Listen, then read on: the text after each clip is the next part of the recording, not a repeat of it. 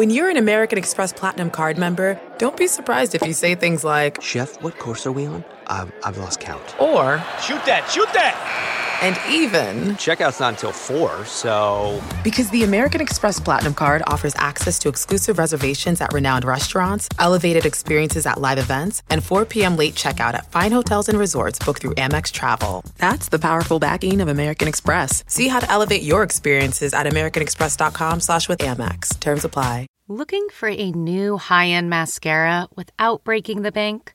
The new L'Oreal Paris Panorama Mascara gives you a high-end lash look in a premium gold luxe packaging. It's all about panoramic volume and fully fanned-out lashes.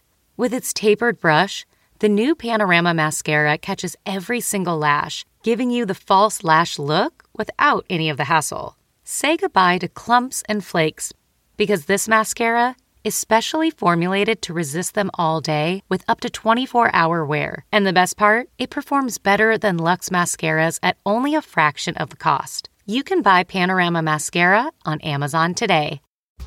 Hey, it's the Nerdist Podcast number 322. The Nerdist Podcast Live is actually going and doing a couple of shows in other cities. Well, 1.5 other cities.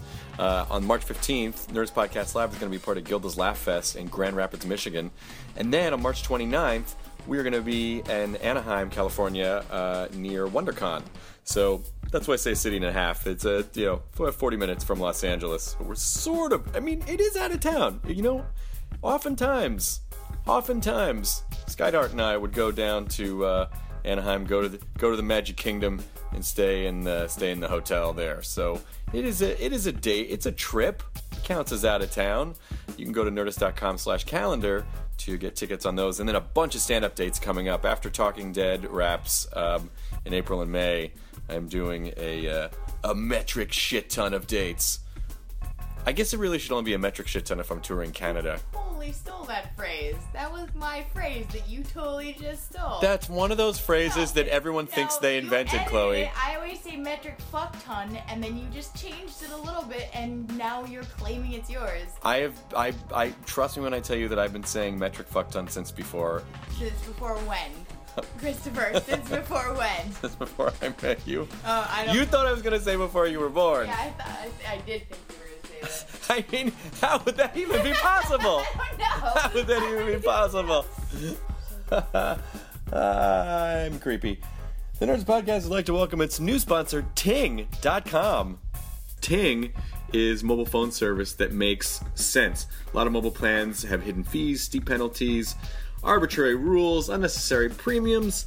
They'll soak you like a sponge. As a result, mobile phone users are paying a lot and they're not getting a great service. So it's a completely new approach. It's totally user-friendly. Clarity, usability, savings. There's no hidden fees. There's no overages. The website is simple. You can actually talk to a person when you call if you want customer service. You get customer service 8 to 8. Anytime between 8 and 8, a human being will pick up the phone if you call their customer service line. Excellent online support as well. Active customer forums.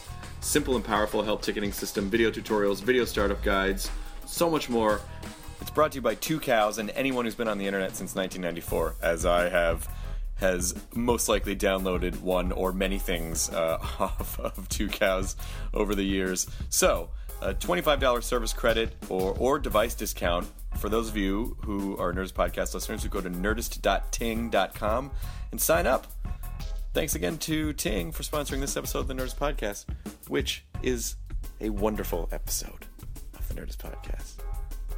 Which I don't think that's a jerky thing to declare this a wonderful episode, because it is. This is my friend Shadi Petoskey, who runs Puny Entertainment, which is a fucking awesome animation house that did the Time Hole pilot for Furman and I. And over the years, we've just tried to always find different ways to work together. And Shadi recently began gender reassignment and has been very public about it on social media and has made a stunning transformation. I mean, absolutely stunning. I mean, the pictures are awesome, and I think she looks fantastic. And so, just wanted her to come in and talk about it. I asked, of course.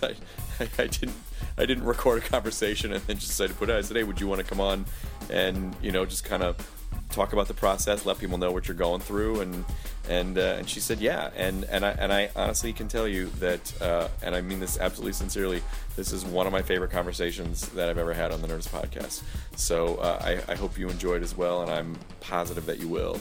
The Nerdist Podcast, episode number 322, with my good friend Shadi Petoskey. Now entering Nerdist.com.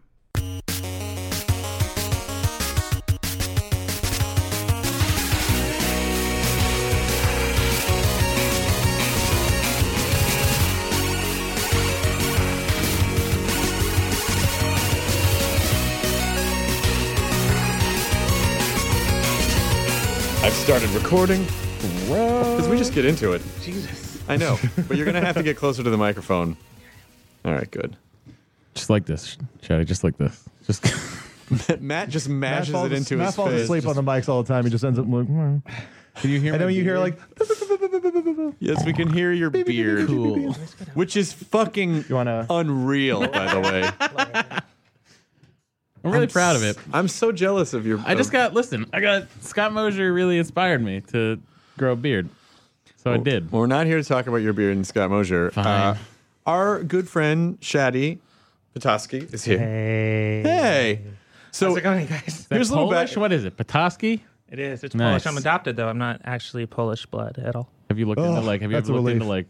what there go all my who jokes. your real birth parents are? No, I was To see if adopted they're, by like, a Irish? stepfather. Oh, well, that doesn't count. There's English in there. It doesn't count. It Someone, count. someone Let's talk adopted about it. That genealogy. story is no longer fascinating to me, Shadi. Move on. All right. I know that I was when I got Shadi's number. I know I was drunk because it like the last name is Pataka, and it's just like random letters. Like I was like, I'll know what it It means. just sounds like Polish. it just Yeah. sounds like a Dennis Miller bit. Sounds like Dr. Evil doing the Macarena. So here's a little backstory. I don't remember how did we get hooked up with? How did I get hooked up with Puny the first time? Was it through Furman? Was it through Mike Furman? Must have been. It was through Mike Furman. Do you own Puny, or you just sort I of own it, yeah. You own Puny, which is Puny is one of the fucking best animation studios. Let's hear some credits. We got the opening credits of Super.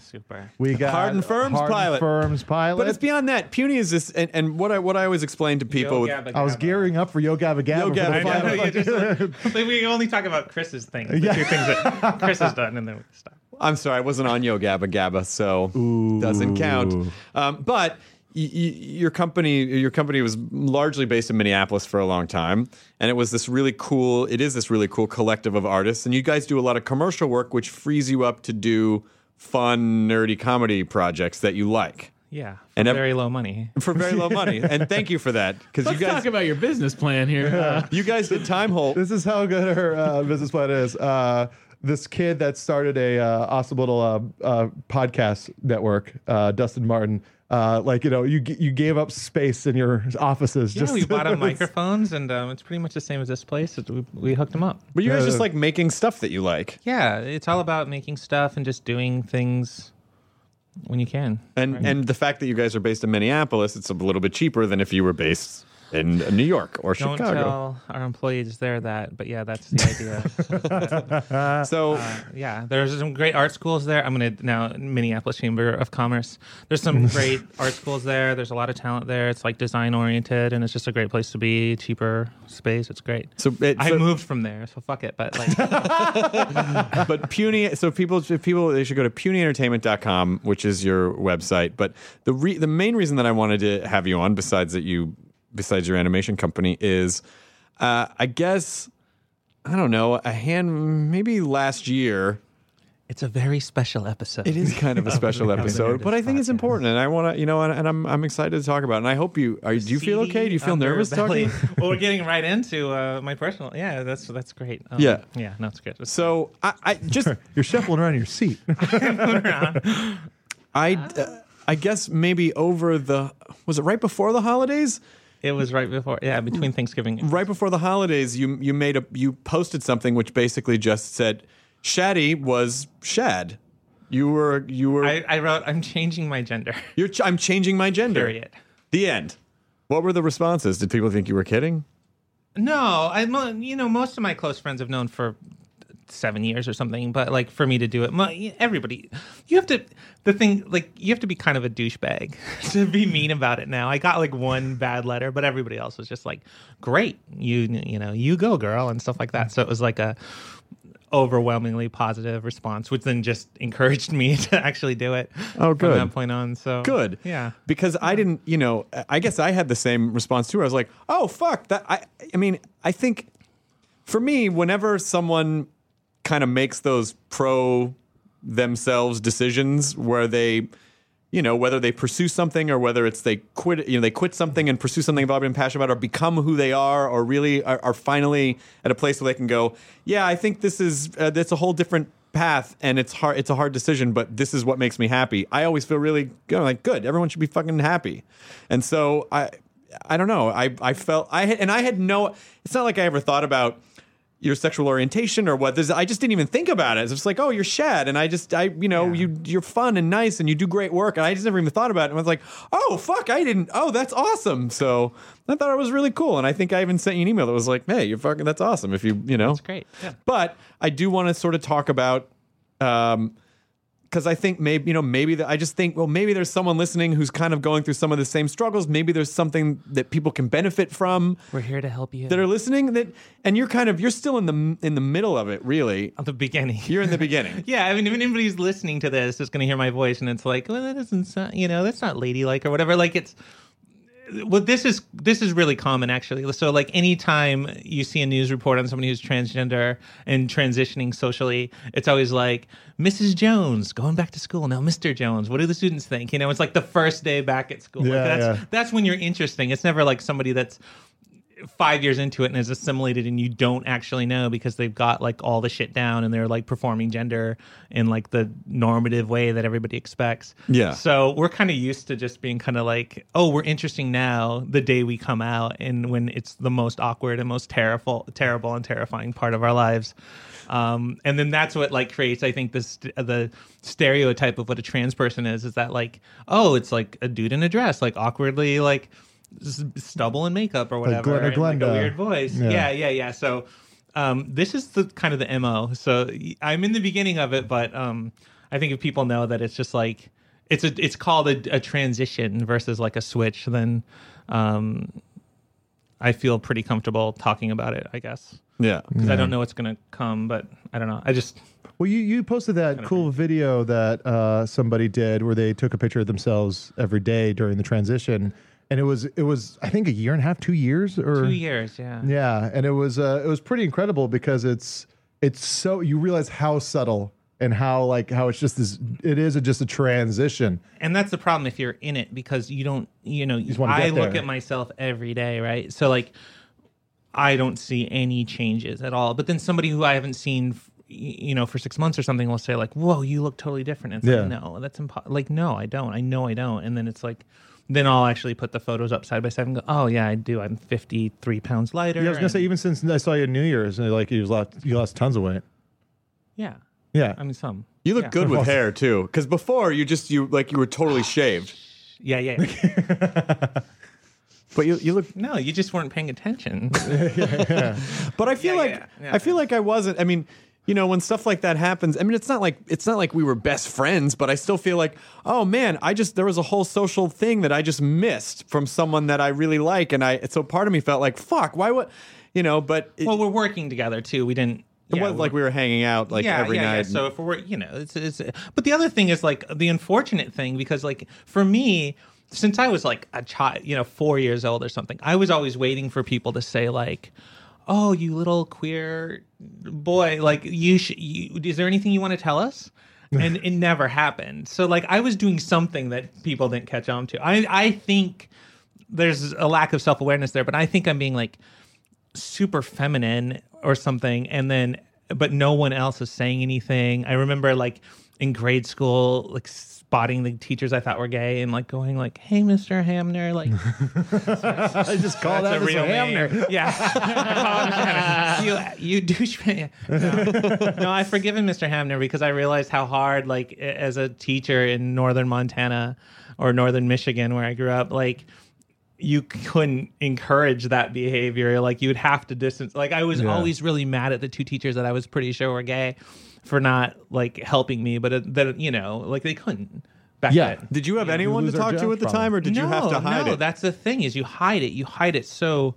I guess I was good at hiding it. So like the fact that you're saying like I didn't know, it's like, well, unfortunately, like no one knew my entire life. Yeah, and that's like the sadness of it. Does it feel weird to just be like, well, this is it now? Like, does it feel weird to talk about, or is it? It's got to be a relief. It's all weird. Everything's weird.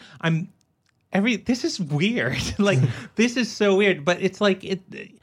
I think. Like at this point, I feel like I'm just kind of on autopilot. I know that certain things I do are like a performance of gender. Like this is what's going to get me called she when I walk into a restaurant, right? Like that's what this does. This isn't, these aren't innate things that I'm innately feeling. This is just like there's a certain amount of performance, but overall, like it's all coming together to fulfill whatever that hole was. So that I'm not depressed anymore. Because that's the thing that I wish more people would have noticed is just that how depressed I was and how, I weighed 300 pounds because I was shame eating and shameful and like. I hear that. Yeah. Is there anything you want to tell us? How are we going to get that gut off of you? What are you that explains the beard. That's exactly what's going on. A literal and figurative beard. Well, it's one of the things that we talked about in the email is, well, because I said, my ex Janet Varney's cousin Julian went through the reverse transition, went from Julie to Julian, and then he came on her podcast to talk about it. And I said, he had a really rough time, and he had a back and forth. There was for a while there were drugs, and you said very, very common. Oh yeah, you're self medicating because you have this pain. It's simple. It's like such a simple thing. It's like I have to point out that I have no answers. So like you don't have to have any answers. And I think that's like part of the problem is like for a long time I would like read all this like gender not like there is no gender radical feminism or gender queer theory, or I like tried to just be like a gay guy. Like I tried so many things to not do this that and I found nothing. There's like nothing that was helpful. Like the only thing that was helpful is like doing this and having people call me a certain thing and treat me a certain way, and me feeling that and being able to look in the mirror and, going on hormones and like my body's changing and then like being more comfortable with in my own skin. And is that happening? Oh yeah. Well, that's good. But it's been pretty incredible to follow you on Instagram, and I didn't know anyone could type that much. I didn't know you were allowed to type that much. You're not. I abuse Instagram. I'm expecting to lose people, but it's great. It's you hashtag everything with transparency, which I thought was so clever. And I think thanks. I think that the idea of transparency was just like because it's a transition and because you can't.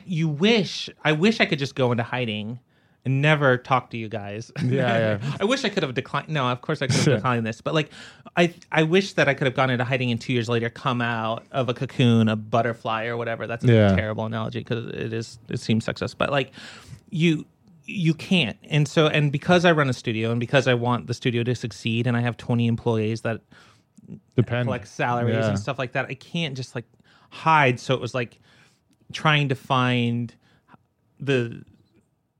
trying to not hide made me probably way too transparent and saying way too much stuff. And I started hearing things from people where it's like, Shaddy's being that's a little too much. There's a little too much going on. And but I think if there's any community, I mean, like the fact that you run basically a studio of artists, like how fucked up if you worked at like a bank or just like some really sort of rigid structure. But I mean, like people work for your artists, they're probably like, great, like they're probably all super cool. They are. And like, you guys know Julia Vickerman, like she's just like, she moves 8 times faster than I was. So she's just like, you have to wear a dress at the Channies. We all are. Yeah. And I'm like, but I never have. I don't want, like, this is so uncomfortable for me. Yeah. And so, but she's just like, this is what we're going to do. This is like, she's just grabbing me by the hand. She's very good at that. Just saying like, you're going to have fun with this. So so yeah, I was around a community of people that were really great, and they're artists, but they're also like in their 20s, and so they're just like, we've seen this before. Like I went to college, like they knew it, and that's hugely different from my own experience because I never knew any trans people. I still don't really. Like I never knew that stuff. And then when I tried to transition when I was around 20, and I moved to North Carolina to do it, which was really insane, but I didn't know. I just wanted to get as far away from anything I knew as possible. And it was so seedy and so dark and so nasty. And it was just like drugs and AIDS fear, back 20 years ago. And so or less than that. But that I just thought of it as seedy and dark and something I just never wanted to see again. And then I come to Los Angeles and it's much brighter and okay and everything. And so it's pretty nice. Is North Carolina, was that the story about the artist guy that are you trying to make me cry? No, I'm sorry. I don't know. No. It's like you posted it. I wasn't sure if that was it. I Instagram should make it easier to delete all. I'm sorry. No, it's so hard to get through that stuff and delete it that I've been trying to, because it's like I was in the moment of that. I was just like vomiting all of. Dustin, the Fair Audio producer, is like, we have a show called Vomit on the Web, and you're vomiting on the web. You're just like doing way too much. But I think that was just, I felt incredibly lonely, and it was a way to get some kind of reaction from people and test it out. It's easier to type things before you say it or present it, and it's easier to take a picture of you like awkwardly trying to look a certain way and post it from the perfect angle than it is to like walk down the street. So the internet was really helpful for me. But yeah, I mean, it was a dark and seedy thing, and I ended up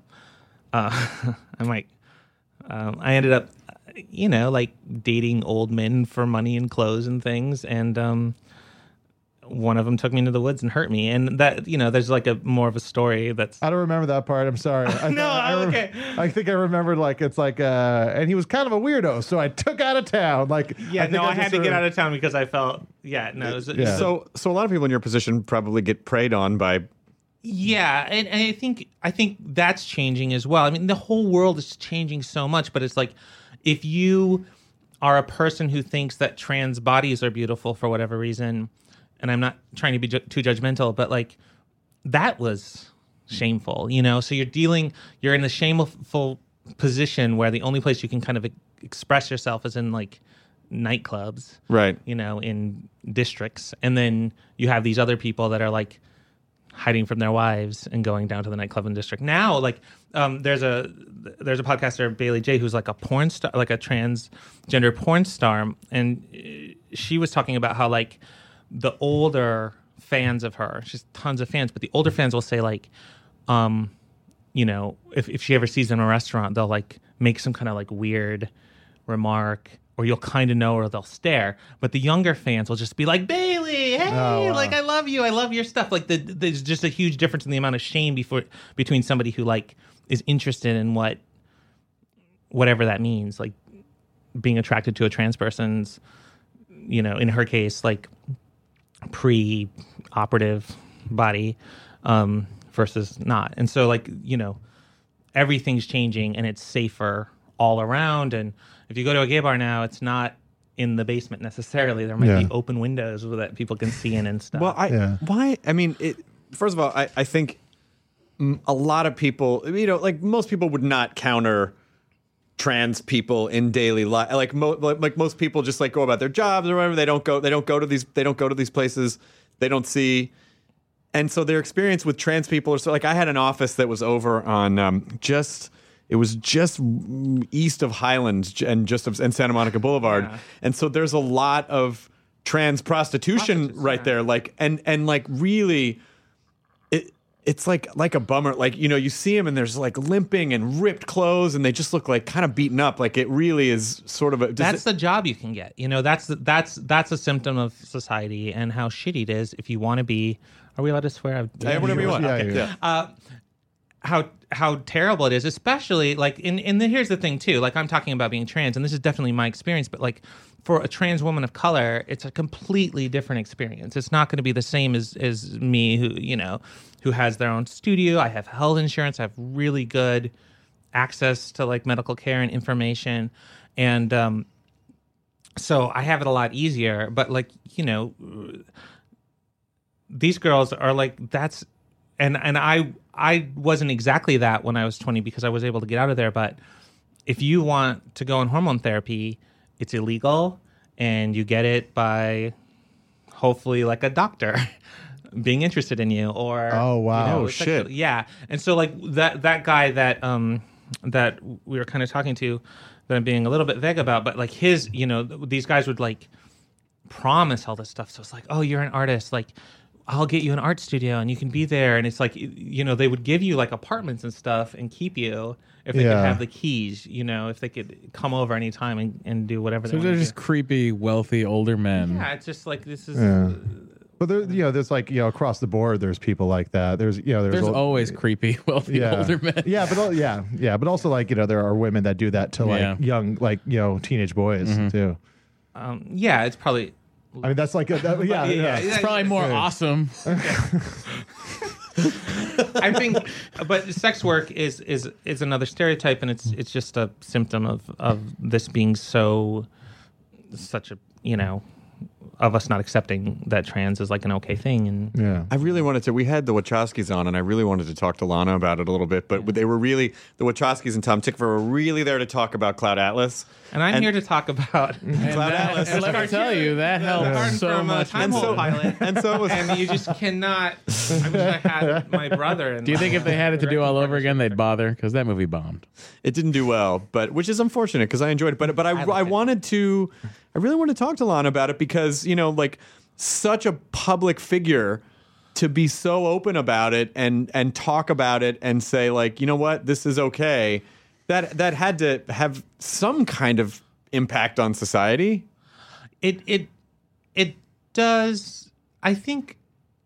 I don't know.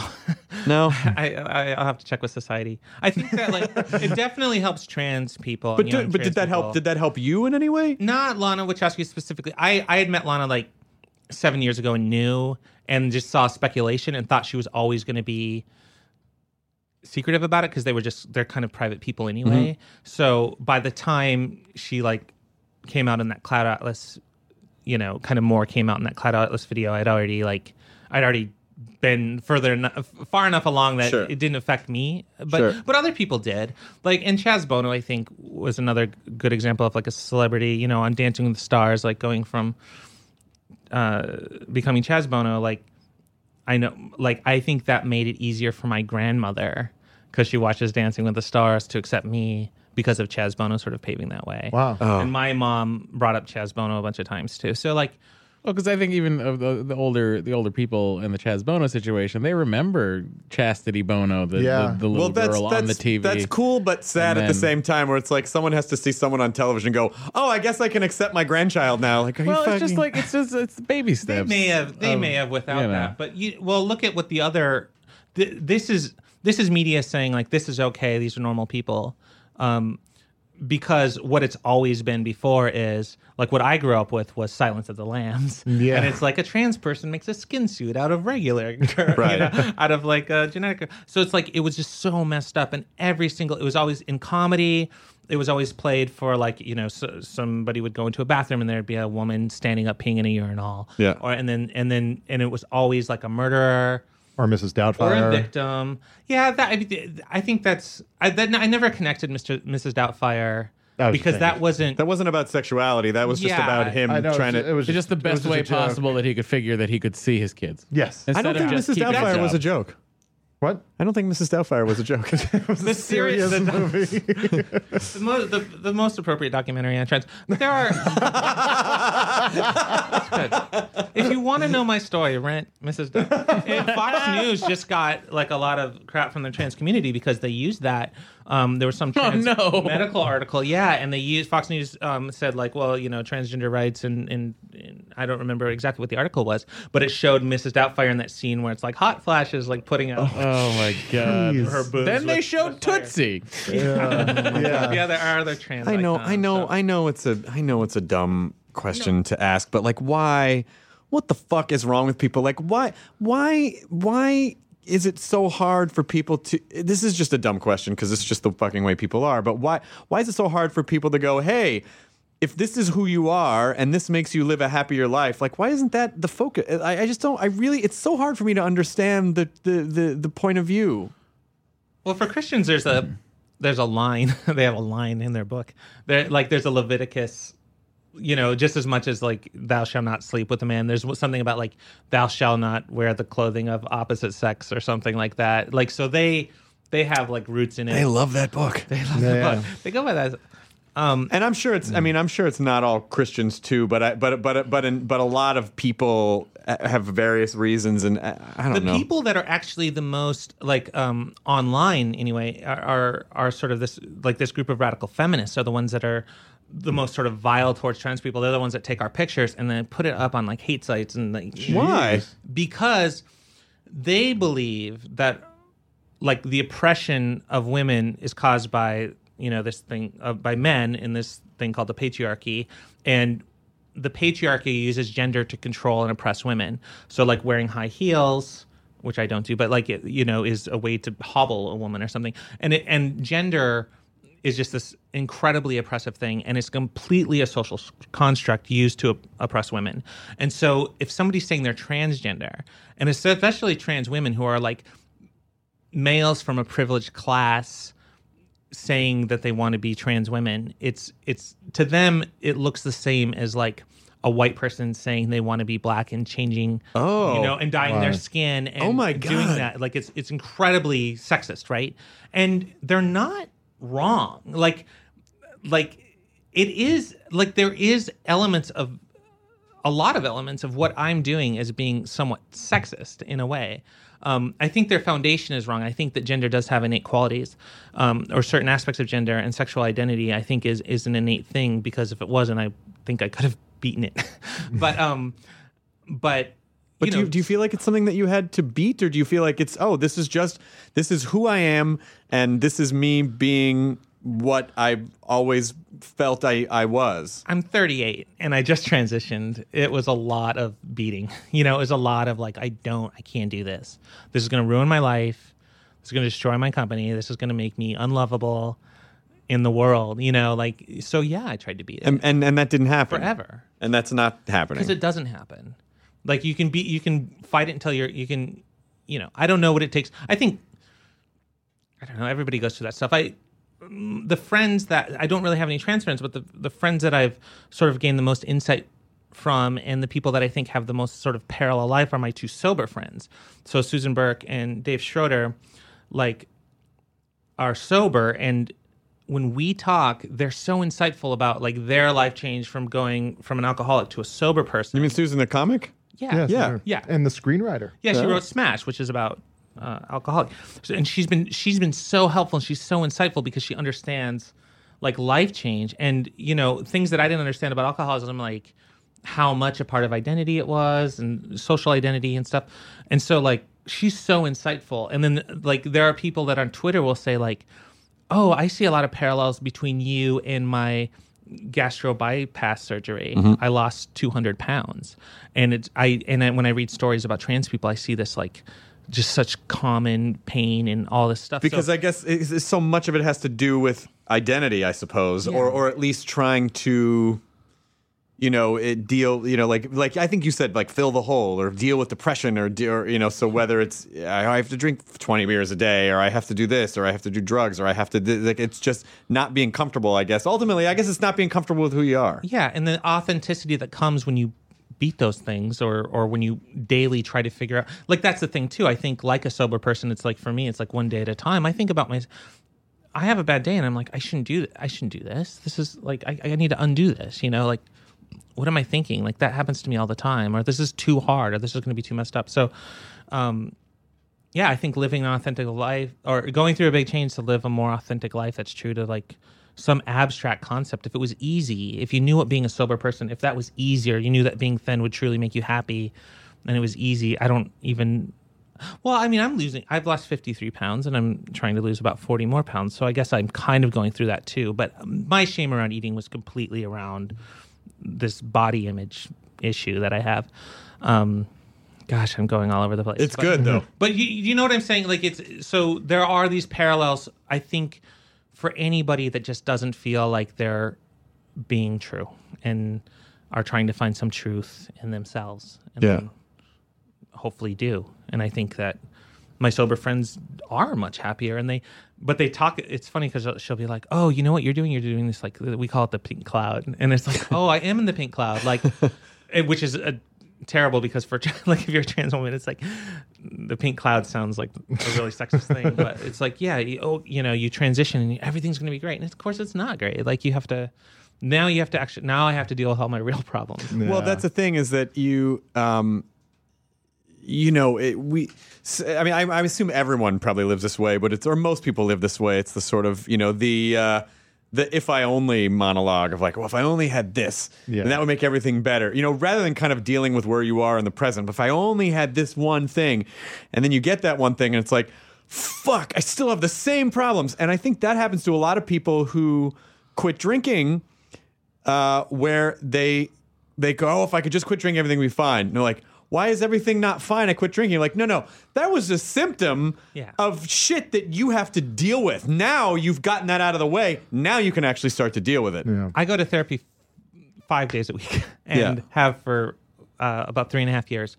And I did find myself, when I would have a problem, go to, if I just would have been born a girl, I would have had a chance. Like if I just would have been, or actually, like for me, it was always more challenging than that, because if Morpheus came with the blue pill and the red pill and said like, red pill, you can be happy as a heterosexual male, or blue pill, you could be, reborn as female, I would have taken either pill. Like for me, it was like either one. Just want to be happy. If I could just be one of these things, it's like it's not even. I don't think happiness is right, because it's like I just want to be simple. Like I just wanted to live more simply, and it was always such a huge distraction too, that I'd be thinking about gender and looking at other people, or thinking about my height, or thinking about my, like, comparing myself to other people in this like gendered way, when other people are just like working on something. It's just like there's just a lot of distractions around that stuff. But I did conflate it with all of my other problems. And it'd be like when if the studio was doing poorly 1 month or something like that, I would get, that depression would lead into this bigger undercurrent of depression. So now I do have to, now I'm not depressed about the gender thing. Like I've come to terms with, it's not that I'm like, I've transitioned into a woman or something, and it's as if I was born that way, but I found this thing called trans that I'm pretty comfortable in. I feel like I can express myself however I want to express myself, which I think is really important. And I'm just getting treated more the way that I thought I should, and I'm interacting with people like I always thought I should interact with people, and I have those expectations. And like, when I'm dating, it's like it's a dynamic that I get, and like it's not. Like when I used to date gay guys, I would be out with them and it'd be like, man, this guy, like there were a couple big comics and stuff. It'd be like, oh, this guy's so great. He's so funny and he's really smart. And I just wish he wasn't so gay. That was always my takeaway. That's really fascinating. He's just so gay, So like, which, whatever. But it is. So now it's like the dynamic is more what I think it should be. Okay, got it. My own, and because you've said sexuality a few times, it's like there's a big distinction between my sexuality, because some people transition and are lesbians or bisexual or asexual or whatever. Like it doesn't necessarily mean that you're. But I always have been attracted to men, and so like, my sexuality and my gender identity are like, it's hard to be attracted to men when you're born male, because that's one thing, and then it's hard to have this gender identity too, and then you have this gender presentation component too, because my gender identity hasn't changed. I've always thought of myself as like if there was a choice between home ec and shop. So your exterior is just representing your so there's interior. all these like complicated pieces to it. Now you're consistent all the way through. Yeah, I mean, I'm working on it. I'm transitioning. You're transitioning. So I would see you at parties like at Comic-Con and stuff. And so what? Before you started making the transition, what kind of was going through your mind when you would walk into a party and then it's like mega social thing? Much damage. So in therapy, this is, I don't want to be really shrinky about it, but like my therapist explained it as, I just compartmentalized, and she treats me for basically like PTSD because I also had a pretty abusive father who would always call me a crybaby and a sissy, and he was a military guy. And if I ever, like, I was the kid, the 7-year-old wearing like shiny parachute pants because they, where in Michigan wearing because what Michael they Jackson were cool. Wore. Yeah, but no one else did it. I wore them in Memphis. So it was like I had 40 pairs in 7th grade. So like it was crazy and like kind of flamboyant and stuff, and that got beaten down big time. And so it's like with the PTSD, so what I would do is I would basically, like in a social situation, become just manic. And I think that people that have been to parties with me saw that. I would get drunk. Like, first of all, I would drink before going to the party and then be manic at the party and then go home and pass out. So that's my social thing. So like it's this kind of life of the party vibe that I had going. It really is like a party environment is such an interesting environment because you can kind of walk in and be like, oh, everyone's here just hanging out. And what can be going on inside someone are just fucking thunderstorms raging inside of just trying to figure out how you fit in and feeling isolated in a crowded room of people and I don't understand anyone here. Yeah, and then of course like the last Comic-Con party I saw you at, it was kind of a Hollywoody party, and there were a lot of celebrities there, and so it's just, I'm looking for anything. Like if I talk to the person from Glee, like is that going to make me feel better about myself? If I just like, you're not talking to anybody, you're not connecting with anybody. It's just raging, It's just this manic. And you probably have difficulty connecting with people when you're not true to who you are. Impossible, because you're not representing your side. And I don't want you to know. I don't want you to figure out. I'm like, my thing was just quips, right? Like if I was ever in a social situation, I was either zoned out, hiding in the corner, or like cracking stupid jokes. Like that was, or insulting somebody. Like it was never like connection on a personal level. It was never like, how do you feel? And that leads to like which, at a party, it's not maybe the appropriate place for that anyway. Right. But even just as a group of like 4 or 5 people, it was never good. And now Now it's really intimate. It's probably too intimate because I think because I'm trans and because I'm doing this stuff and because I've been so like transparent online, I think now people are more willing to talk about their own things. Yeah. And so I get into a lot of really intimate conversations. And now when I go to a party, somebody will pull me aside and we'll sit down and we'll just talk about something for an hour, which is great. It's like, it's better. Because you still quip, though. You still quip. I'll quip. I'm quipping right now. Well, no, because there's probably that whole layer of like effort that you don't have to expend any energy now on what if they find out. Like there's none of that. Yeah, it's not. I'm not looking for any of the things that I thought I was looking for before. What's the process from the time you decided like this is what I'm going to do, as much as you're comfortable about talking about, but what's the medical process for how, like, what you have to go through and how long and all that stuff? I'm not going to go into all of it because I think it's important because for trans people, like it has been so hung up on like genitals and that sort of stuff for so long, but it's not about that. So I don't want to get into like a lot of that stuff, but in general, about 2 years ago in therapy, my therapist, one of the treatments that they'll do sometimes, because sometimes people go in with gender identity disorder, I think is what it was called, something like that.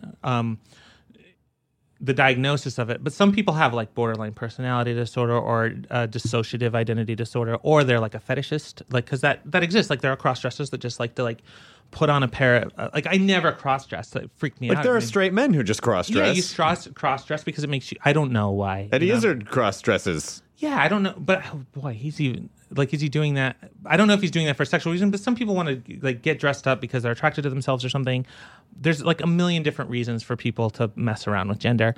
And so one of the ways that they sort of test it is they give you like a low dose of testosterone blocker to kind of see if that, because it lowers your sex drive. And so when your sex drive is lowered, you still feel like the same about it because you're not, if it's not a sexual. So you're trying to see if it's a fetish or not.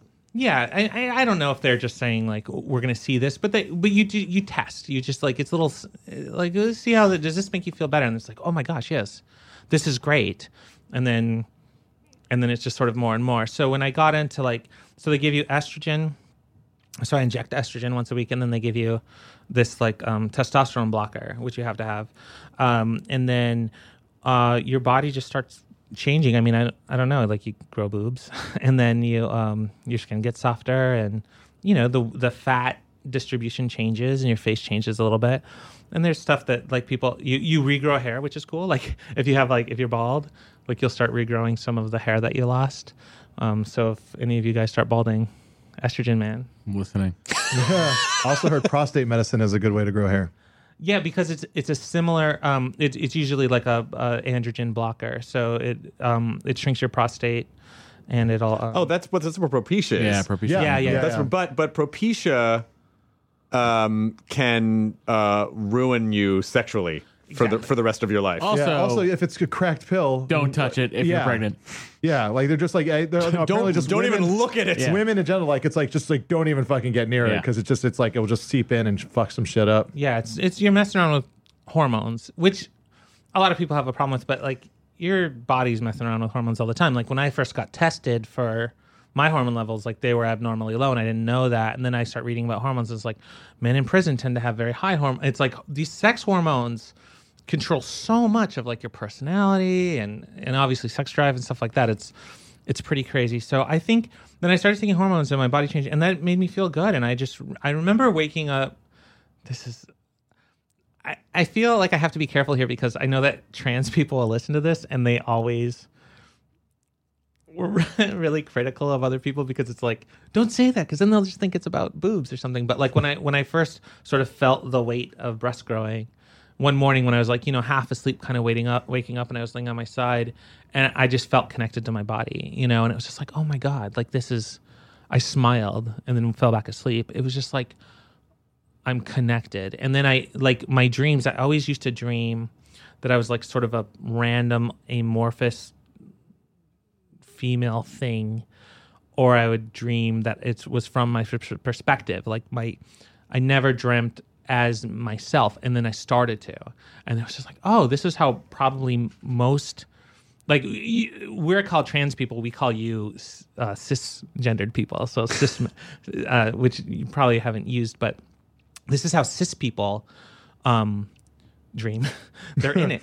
Oh wow! Like like that kind of stuff. So and these experiences are my experiences. Like I've been on message boards for 20 years and stuff, and it's. People have a lot of different experiences for how they experience their like dysphoria and what they need to do. But for me, it was like that kind of stuff. And so when I started dreaming, I started seeing myself. I would wake up so happy. It's like, oh, that's what my body is creating. My brain, it has, like an amputee who still feels their arm. It's like my body is starting to map me now correctly. Like I'm unamputating myself or something. Wow. Which is so that's exciting. I just feel integrated and connected. Has it the positivity in your life during the transition like helped your work or your creative ideas or did it hamper it in the sense that if you're more content, are you less driven to, sometimes performing can be like, I'm going to go out of my mind. I think I just need to go distract myself. It totally did. And that was unfortunate because part of the compartmentalization I had was work. Like if I got the reason why Puny, like we were able to do the LA stuff from Minneapolis and grow, and we grew quickly. Like the first year we went from 0 to 22 people.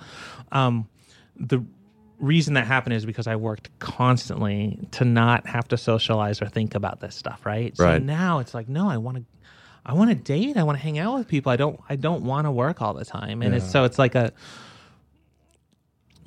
maybe not great for the company, but I think it's making me now do things that normal people have to do, which is like work-life balance or something. Yeah. Is dating challenging from the standpoint of, as you're going through this transition and as you're probably learning more stuff, like, you're still figuring a lot of stuff out. So how is dating in that process? It's terrible. Yeah, it's terrible because you don't, it's funny because like all my like girlfriends will say like, oh, you're good, you look good, or your photos are good, or whatever, you're a great person, and you're all this stuff, like you're a real catch. And it's like, oh, cool, introduce me to anybody you know who would go out with me. And then they're like, like you're so good. And immediately it's like, it's a small pool, a very like a tear duct of dating pool. But there are people that like maybe they started dating a woman and didn't know that she was trans because she's like, this is an actual story of a person. So hi, this person, if you're out there. He started to date a woman who transitioned at 16. So she didn't go through like a testosterone, like a masculinizing puberty, which is what you see when you see my like broad shoulders and tall body. It's just like it's hormones during puberty did this to me.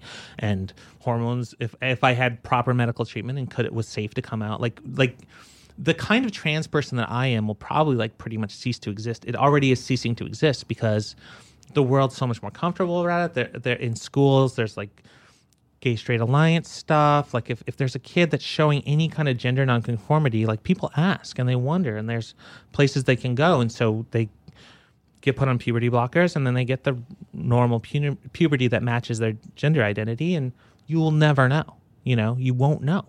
So, and that doesn't mean there won't be trans people in the future, because it's still an identity and it's still like there's still a culture to it. It's still part of you, no matter whether people know that you're trans or not. You still are trans, and you might. But I'm curious about that. Is the goal at some point for people to not know, or is it better that they know and they love you and accept you no matter what? I think that's individual, based on individuals. I think it's a better society where you don't have to hide it, where they know and they love you and accept you, and it doesn't mean that you're less of a something, or you don't get to be what you want to be because you are this thing. I think that's the better way to go. But in the past, it was definitely like, they call it passing. You wanted to pass, and they call it stealth. You wanted to go stealth. Oh. That was like the whole thing, is going stealth. And a lot of people did. And then there's one of the big trans activists right now, Janet Mock, was stealth. She worked at People, and she was an editor at people.com, I think. No one knew. Has a really good-looking boyfriend, very like typical gender normative life, and then just decided, with all the political stuff that happened, I guess I haven't talked to her about this, but like that she was going to tell people she was trans, and so she got up, she told people she was trans, and then started to help other trans people from her position as like somebody who worked at People. Yeah. So I think people, that used to be all about going stealth, and now it's like it's more about that honesty, because I don't think anybody wants to say like, oh yeah, I remember that when I was a kid, like when I was a little girl, like you have to make up this whole backstory. Yeah. You have to, it's like there's going to be a certain level of dishonesty if you're stealth. It's cooler to live in a world where you can be like, when I was a little boy, like, that was my experience. Because you shouldn't be typical. It wasn't. You shouldn't be ashamed of, when you used to be a man or a boy, right? Like it's like, is that a thing that maybe comes up? It's like I was kind of ashamed of like being a man or being a woman. I think if I wasn't as big, well, you're ashamed of certain choices you make, and you're ashamed of not living authentically. And I get ashamed sometimes. I have a lot less shame, but I'm ashamed sometimes of not being courageous. I'm ashamed at people I dated. Like I dated some women that I just kind of led. Like I told them right away what I was, like they knew, but I still like got into relationships I shouldn't have. Like beards. Yeah. About beards. I know about beards. I know about beards too. So there was, there's shame about that stuff. And then if you're like me, like if you're like Janet Mock or somebody that's 16, you might want to hide that stuff a lot more. But for me, it's like people know. Like I'm never going to be somebody, I'm 5'11", I'm never going to be somebody that people are like, oh, people are going to wonder and guess about it. So like, I almost feel fortunate in that sometimes, because I get this like life continuity. Plus I'm older and I have a life and I have a career, and like Google will betray me no matter what. Like if somebody types in my name. Like, Google's such a dick. You know who won't betray you? Bing, right, Jonah? I think... Jonah, can you get Bing to take off all? I'll see what I can do to erase my career entirely. But I think I don't know. It seems more empowering. I mean, like from, I can't say, I don't have the point of view to say, but as much as I can relate to it, it seems more empowering to be like, fuck yeah, this is what I was, and I took control, and like it just like feels like you are in control of it. Mm-hmm. Whereas if you're kind of living and you can't be honest with anyone, you're not. It's almost like, I don't know. It feels like false control because you can't. Like you unfortunately have to lie to. That's the stealth thing of like lie to fit in. You know. And it feels like you have more control if you're like, yes, this is it. Is there a problem? No? Good. Let's fucking move on. Yeah, it feels really good to be able to be honest and talk about things. And because I lied for so long, I mean, I constantly was making up things. I can't even, even just being like, I was constantly lying about stuff. I mean, it's so crazy to think that, from a lot of people's point of view, they go, oh, wow, this happened all of a sudden. You're like, no, this is... That's the thing. You're saying you lived as a man. It's like, no, I mean, I guess... Yeah. But I didn't look in the mirror. Like, I didn't know, like, from my point of view, I didn't know what I looked like and what I was doing. To me, it was just like the eyes, I felt like the invisible eyeball, I'm just an observer. I'm completely detached from my body and a zombie. Was tied around to everybody's projects, as you know, from The Talking Dead. No, but like it wasn't, I think people talk about that too. They talk about like the shared experience that men have or the shared experience that women have. I didn't have any shared experience because I wouldn't, if you said, come to my bachelor party, I wouldn't go, avoided. I had no guy friends. I have friends. I have plenty, like, I have people that'll show up for my birthday party, but for like intimate friends, like I would just avoid everyone. So I had this very like and I was homeless for a while, and I had this very like wandery existence. And I think that like starting the studio, when I think back about it, it was like I just didn't want to work for anybody I didn't want to be around people that I wasn't distanced from, like it's just everything in my life I look back on now and put the pieces together, and it's like, I was just trying to be as isolated as possible. I think a lot of people maybe in that situation would not have just started an animation studio. Like how do you go from being homeless to, I'm actually going to at least pretend that I have my life together and start a thing? Like that's a pretty huge undertaking. Yeah, well, I think when I sort of got hurt in North Carolina, I just decided that I was just not going to be this way anymore. I got really transphobic and really homophobic, and I got really like, I am not ever going to indulge in any GLBT anything. Like I was just like, I'm going to be the straightest businessman person, like whatever that there can be. And then I just started working and all that stuff. I didn't decide to start a studio. I was freelancing, and then I got too much work, and then some friends said, well, we should combine forces. So it just happened over a long time. Like I was 29 before I started the first one. I had a different one before, then we did comic books and stuff, but I was 29. So from like 18 to 29, I didn't go to college. I just wandered around. I wasn't doing a lot between 18 and 29. Just trying to figure it out. Just living catatonically, like basically being catatonic and just working 2 or 3 jobs. And I also, this is separate and we're introducing another issue we can focus, but I also was diagnosed with psoriatic arthritis, so I got really sick with this autoimmune disorder when I was like 25. So that actually kind of helped me not deal with the trans stuff, because I went to a gender therapist when I was around 24, and I was just like, I wanted to talk to her, and I did a lot of sessions, but then it was just like, I hurt too much, and it was like all this pain of disease and dealing with disease. So that helped me focus on nothing for a long time. And then, so what ultimately happened? They created this biological drug that I inject, and I can live a normal life. Oh, wow. Yeah. Holy shit. Yeah, it's this biological, it's called Enbrel, but yeah, it's great. It fucking changed. science, you guys. Yeah, science. There's a lot of science. I'm better living through chemistry, for sure. There's a lot of injections. I have a little laugh. If this were 200 years ago, Well, if this were 200 years ago, you and I would be about at the end of our life expectancy anyway. So it's like, I just figured it out and dead. You know, it's like Exactly. you know, he's just great You'd with the also upper both thirties. probably be slave owners, which is weird. I don't know if that's true, Matthew. I feel like I would have been a northerner. I would have transitioned to slave. You would have transitioned.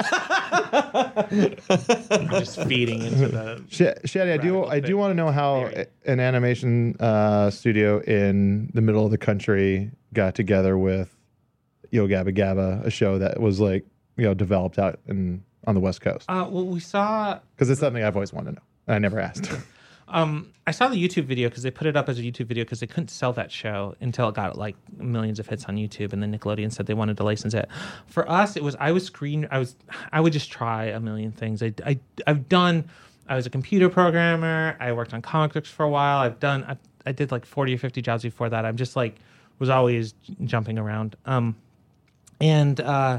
I was screen printing rock posters for shows because Minneapolis is such a big music and art community. So that's where Flatstock started, right? What? In Flatstock, it's like when everyone has the screen printed posters. No, I can't remember where the first one was, but it was either Austin or Chicago. Oh, okay, but there are a lot of like Flatstock poster artists, like burlesque and aesthetic. It's always like the coolest ones I always see are like it would just say, you know, the Triple Rock or Yeah. Well, those because those cool venues would commission posters. Yeah. Actually, like, So that's what you were doing. So you were making making rock posters and like just being part of that community. My studio mate, I was doing comic book stuff, but my studio mate was Brian Ewing, and we shared a studio for a while. And he's like a kind of a bigger, like he designed the Warped Tour for years, and he's like a bigger rock poster maker now. But at the time we had a studio and we were just getting started on art stuff, and I decided to try to screen print, and I liked it. And then I was a member of this site called Gig Posters, and Jesse Ledoux got asked to do a Yo Gabba Gabba short and was looking for an animation studio, and some of our mutual friends just said, okay, do Jesse's short. And so we did the short, and they liked it, and then I saw that they were looking for an animator, and I just said, hey, rather than hiring like an individual animator, can you hire our studio? And Julia Vickerman was moving like that month. So wow. We have a person coming out there, and she can be like the liaison to drop off files, and it'll be great. It'll be like having somebody there, and but you'll have the power of a studio back in Minneapolis. That was my pitch for a long time. Nice. More people for a better value, and they're like, okay, sure, yeah, it's good. Oh wow, and that's crazy. So we started right away, and then we came down to that Comic-Con, and it was before the show came out, but DJ Lance Rock was there, and we did the whole Yo Gabba Gabba thing, and that was the very first time that I ever went to like an industry party. I think that's is that when we met at that Comedians of Comedy? I think it was the year after. Oh, okay. Yeah, because I had already known Dave Rath and stuff. Yeah, okay. So for a full year by that party. The first Comic-Con was like we visited the Yo Gabba Gabba offices, and one of the executive producers was like, Disney's going to have a party. And I was like, we're going to go to a Comic-Con party. Oh, wow. I used to do comic books and used to go to Comic-Cons back with the comic book companies put on parties. So there was like a little smaller. Yeah. Before they became pop culture cons. Yeah. And they were just... It was a Comic-Con. And they were comics. So it would be like the small presses would bring. Boy, if you haven't been to like a traditional Comic-Con... It's a whole different. It's fun, but it's a whole different experience. It's just basically like a bunch of tables, a bunch of cardboard boxes, and just stacks and stacks and stacks of comic books and artists. At the fairgrounds, and it's fucking awesome. It is fucking awesome, really and just cool. like just watching people, just like it's kind of Storage Warsy, just like rifling through. I get that because like for a while I've been trying to like assemble like the Batman run from like one day I'll start at 1. Yes. What? Yes.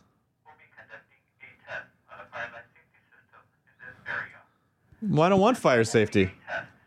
Guys, this is really Test you guys. goes with my story. What makes you think we didn't hear it the first time? Chris, they can hear you, please. What?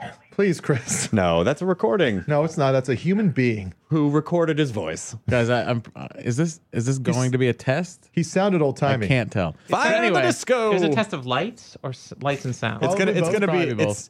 but what's gonna happen is we're gonna start talking about something really heavy, and then a fucking fire horn is gonna go off.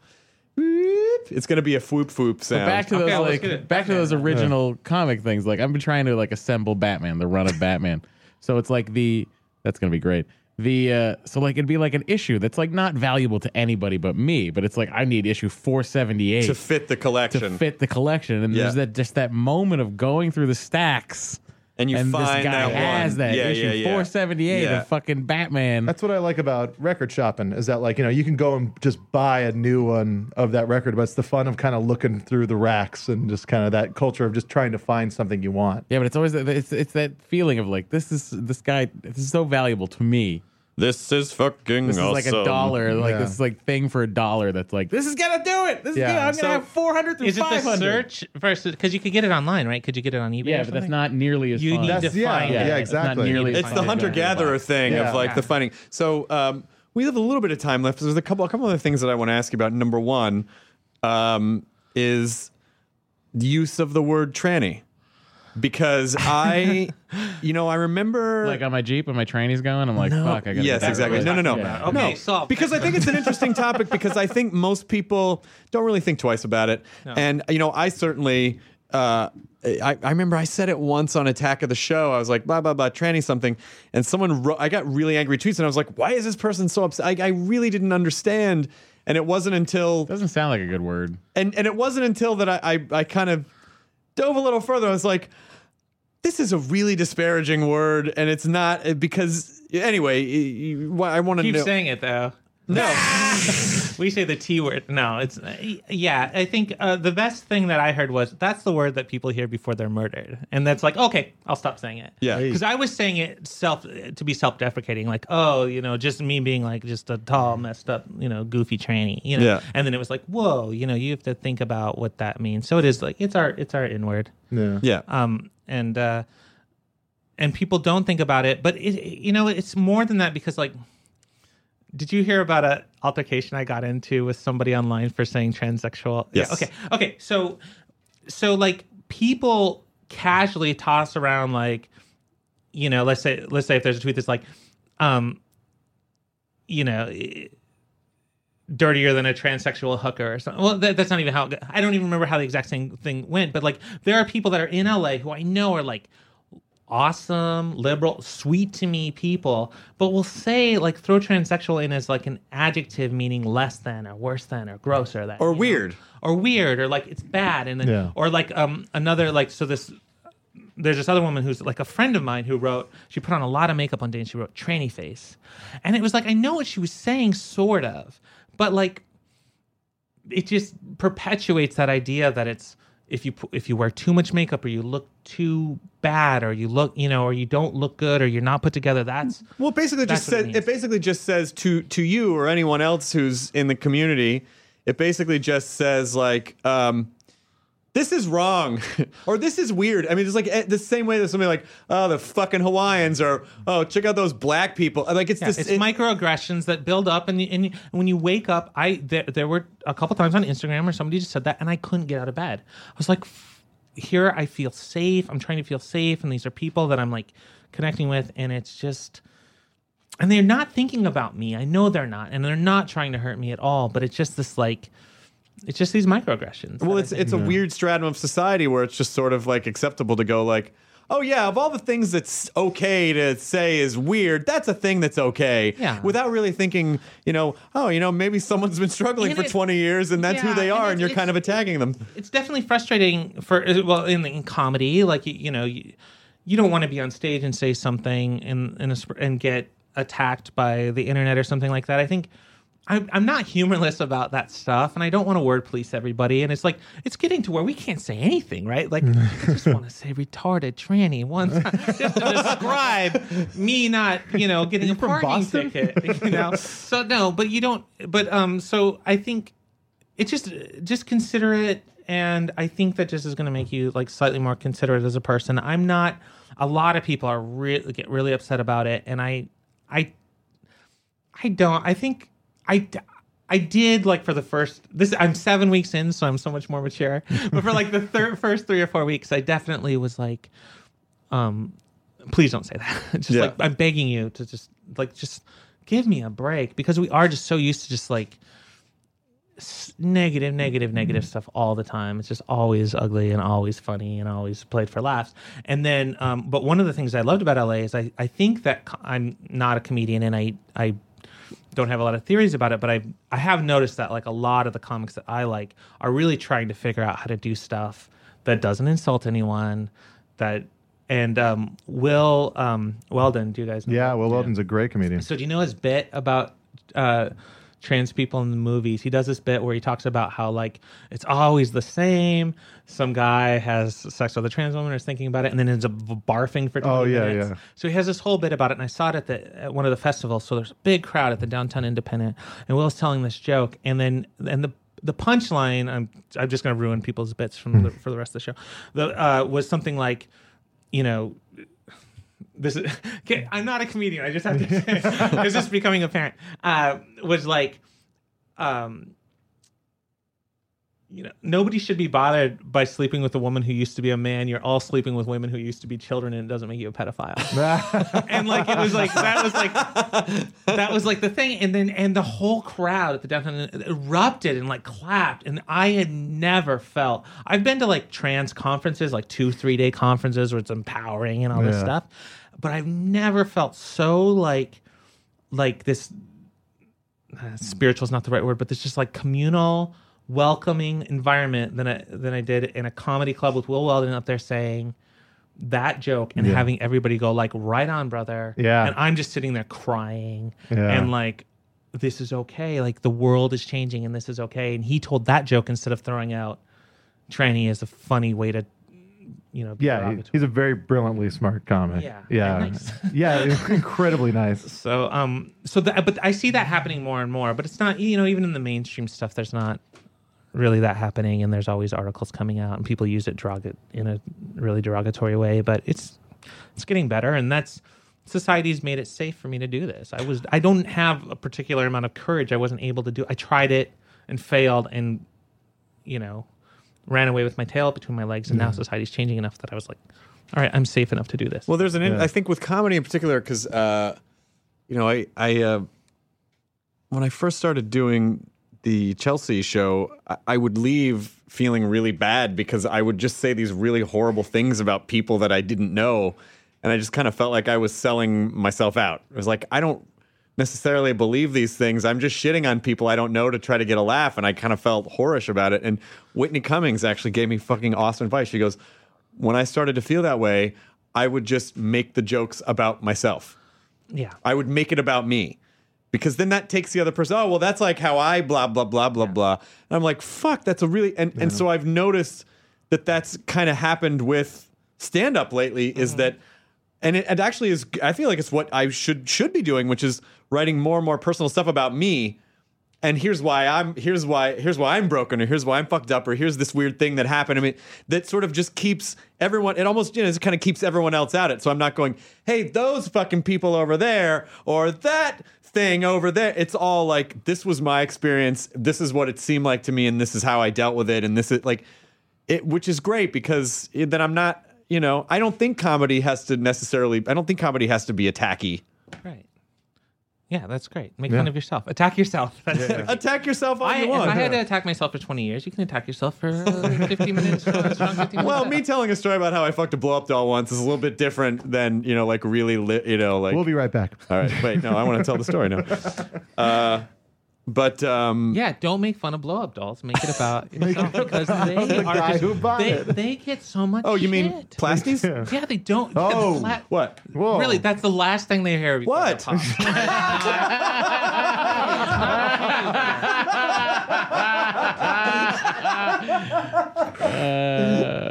Swish. So what's? That is amazing. You're not a comic. Get out of here. So what is the? So what's next? Like what is the next? You know, like what are? Do you have milestones? Like, oh, and this will be this, or is it just it's just a process? We're asking her like, what's next? What are you guys animating next? Like, which one of my things are? Go see movie 43 in theaters now. We did a masturbating cat on screen. No, that's true, but I had a spreadsheet. So I moved to Los Angeles in September. I haven't been here that long, and I had a spreadsheet of like my transition timeline down to like this is when I'm going to get, like, these are my laser hair removal. Oh, that's something you have to do too to get. I had barely any facial hair, but, you have to get it taken off usually. And then every little thing, like, I'm going to get a makeover this day, like, for the next year. And I blew that in a day. I was bummed out on a Saturday. Gonna have lunch at the Ivy. Yeah. Because that's what you need to do to become a woman. To walking on sunshine. The whole thing's a montage to walking on sunshine. Was there any? Were there kind of strange little things that you hadn't predicted, or things, or like in the adjustment period of like started to go on the men's and then went to the women's? Like that's no good one, because I think bathrooms that's a real point of contention. That's where like society clashes is over the bathrooms, right? That's where like legally, I mean, there's all kinds of terrible legal things that are going on, like workplace discrimination. You can fire somebody for coming out as trans in most of the states. You can? Yes. What? Yeah, gender identity is not covered under anything for most states. California you can't, and Minnesota you can't. So I lived in safer states. Prisons are huge. Like if you go to prison as a trans woman and you get sent to a male prison, and then it's oh my god, it's like that's so there are big, massive, life-threatening issues for people that are like in politics now. But the bathroom one is always one too, because it's and it's legitimate. Like there needs to be a safe space for women. So if you're saying that somebody can come in based on gender identity, are you gonna, if you're a rapist, can you claim gender identity to hurt somebody and say that you're allowed to be in there or something? Could you dress up? Could you put a dress on and be a better rapist or something? Which doesn't happen, but it's a slippery slope fear. But with legally, it's like something you have to protect, because you don't want to really screw up with essentially like a very binary space. Or even if someone's not even a rapist, but if they're just a perv and they're just like, oh, I'm putting on a dress, I should be allowed in here. And it's like, where, how do you? It's really hard to be pervy in the women's room because there's stalls. But yeah, there's ways. Yeah, there's ways. Tell that to Japan. And then you just push the microphone away like you were done. So what do you? So that's an issue. But for me, the first day after, like, I guess I went full time. I was just like wearing a hoodie, but I had hair and makeup done and stuff, and was shopping with a friend, and I had to go to the bathroom at Macy's, and couldn't go. Like I was just like, I can't go into either. Like I'm gonna get looked at very weirdly in either one of these, and I couldn't go.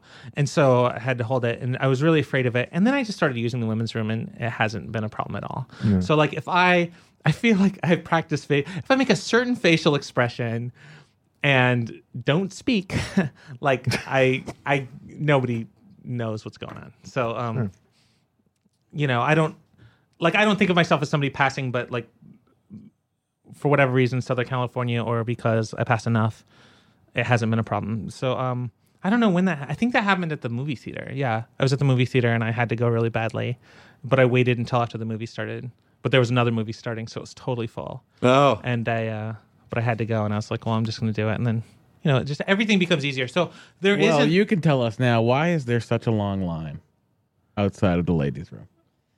What is taking so long? They have to sit down. I feel like there should be more stalls. No, really tackling the issues there, man. I need to know. What's up with the airplane food? Why don't they make the whole plane out of the black box? Am I right? Matt was trying to deconstruct the hacky comedy premise.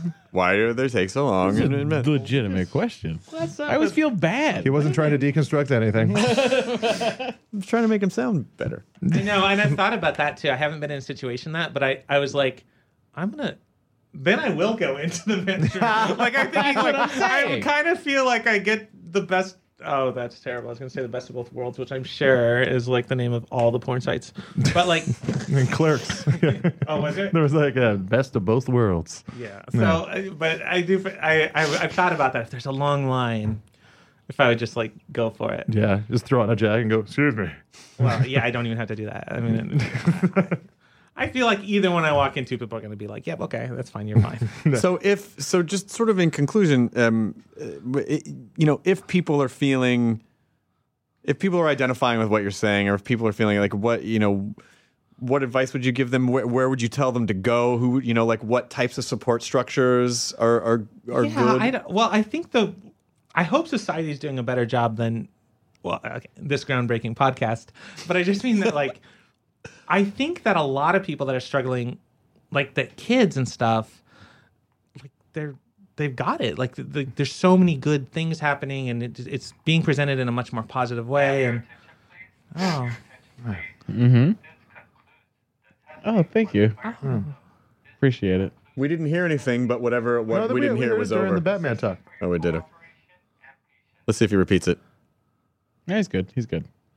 All right. It's not like when you're on the train in New York. It's like, ladies and gentlemen, I'm not here to ask for your money. I'm just here to dance. Yes. Oh God. So that guy. you say kids today have a much. Tell that story to impress us that you go to New York. I've been on a New York subway. Hey, I am Queens Boulevard. Still have that.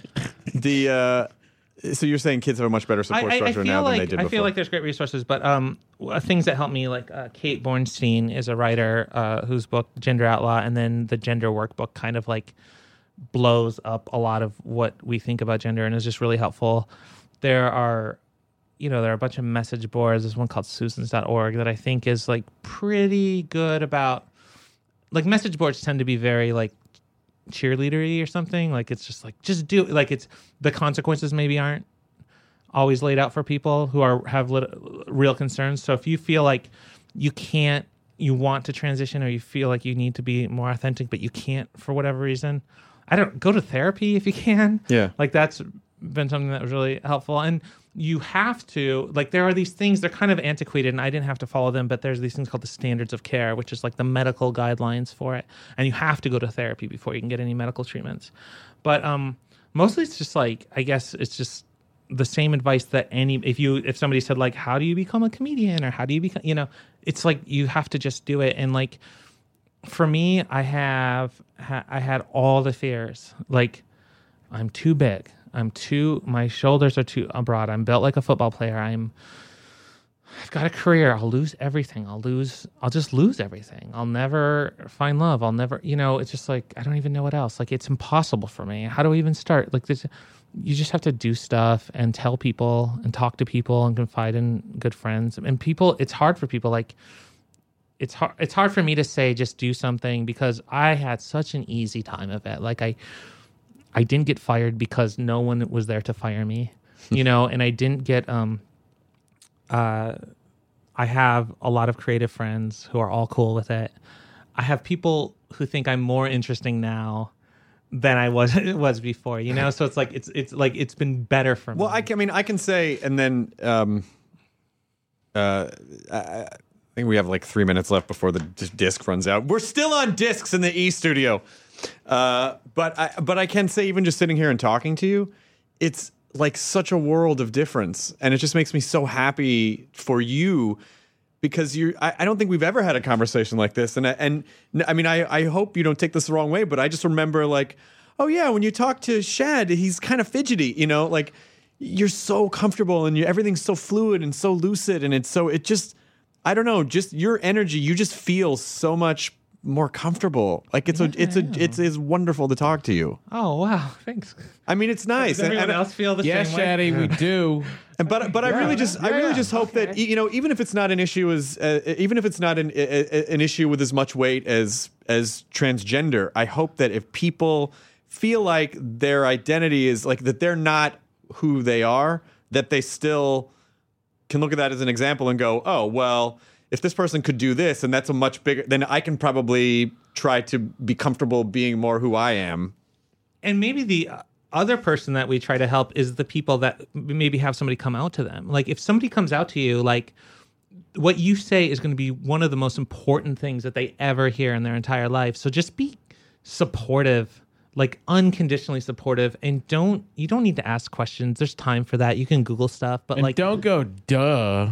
Duh. I wish people said duh, because that's like affirmative, right? It's right. Like, yeah, why we're just waiting for you. Of course. It's the worst thing people say is like, I never would have guessed. I just can't believe it. You macho stud. Like it's just like, come on, you're making me feel macho like stud muffin. Or like, I don't know. That's just bad. Yeah. So like be ready for it because it's going to happen more and more now that the world is safer. Do you want people to follow your Instagram?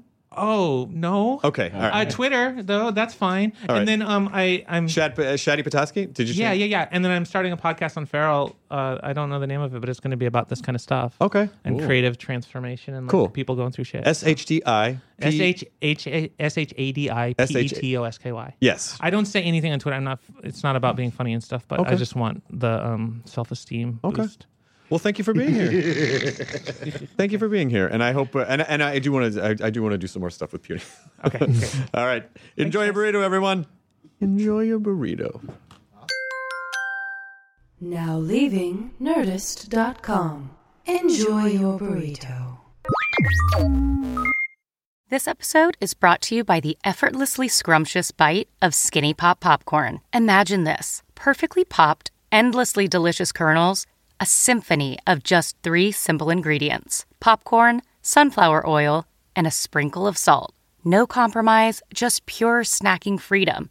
And hey, if you're up for a twist, dive into flavors like zesty white cheddar to sweet and salty kettle. Every bite's a delight, light and oh so tasty. Shop Skinny Pop now.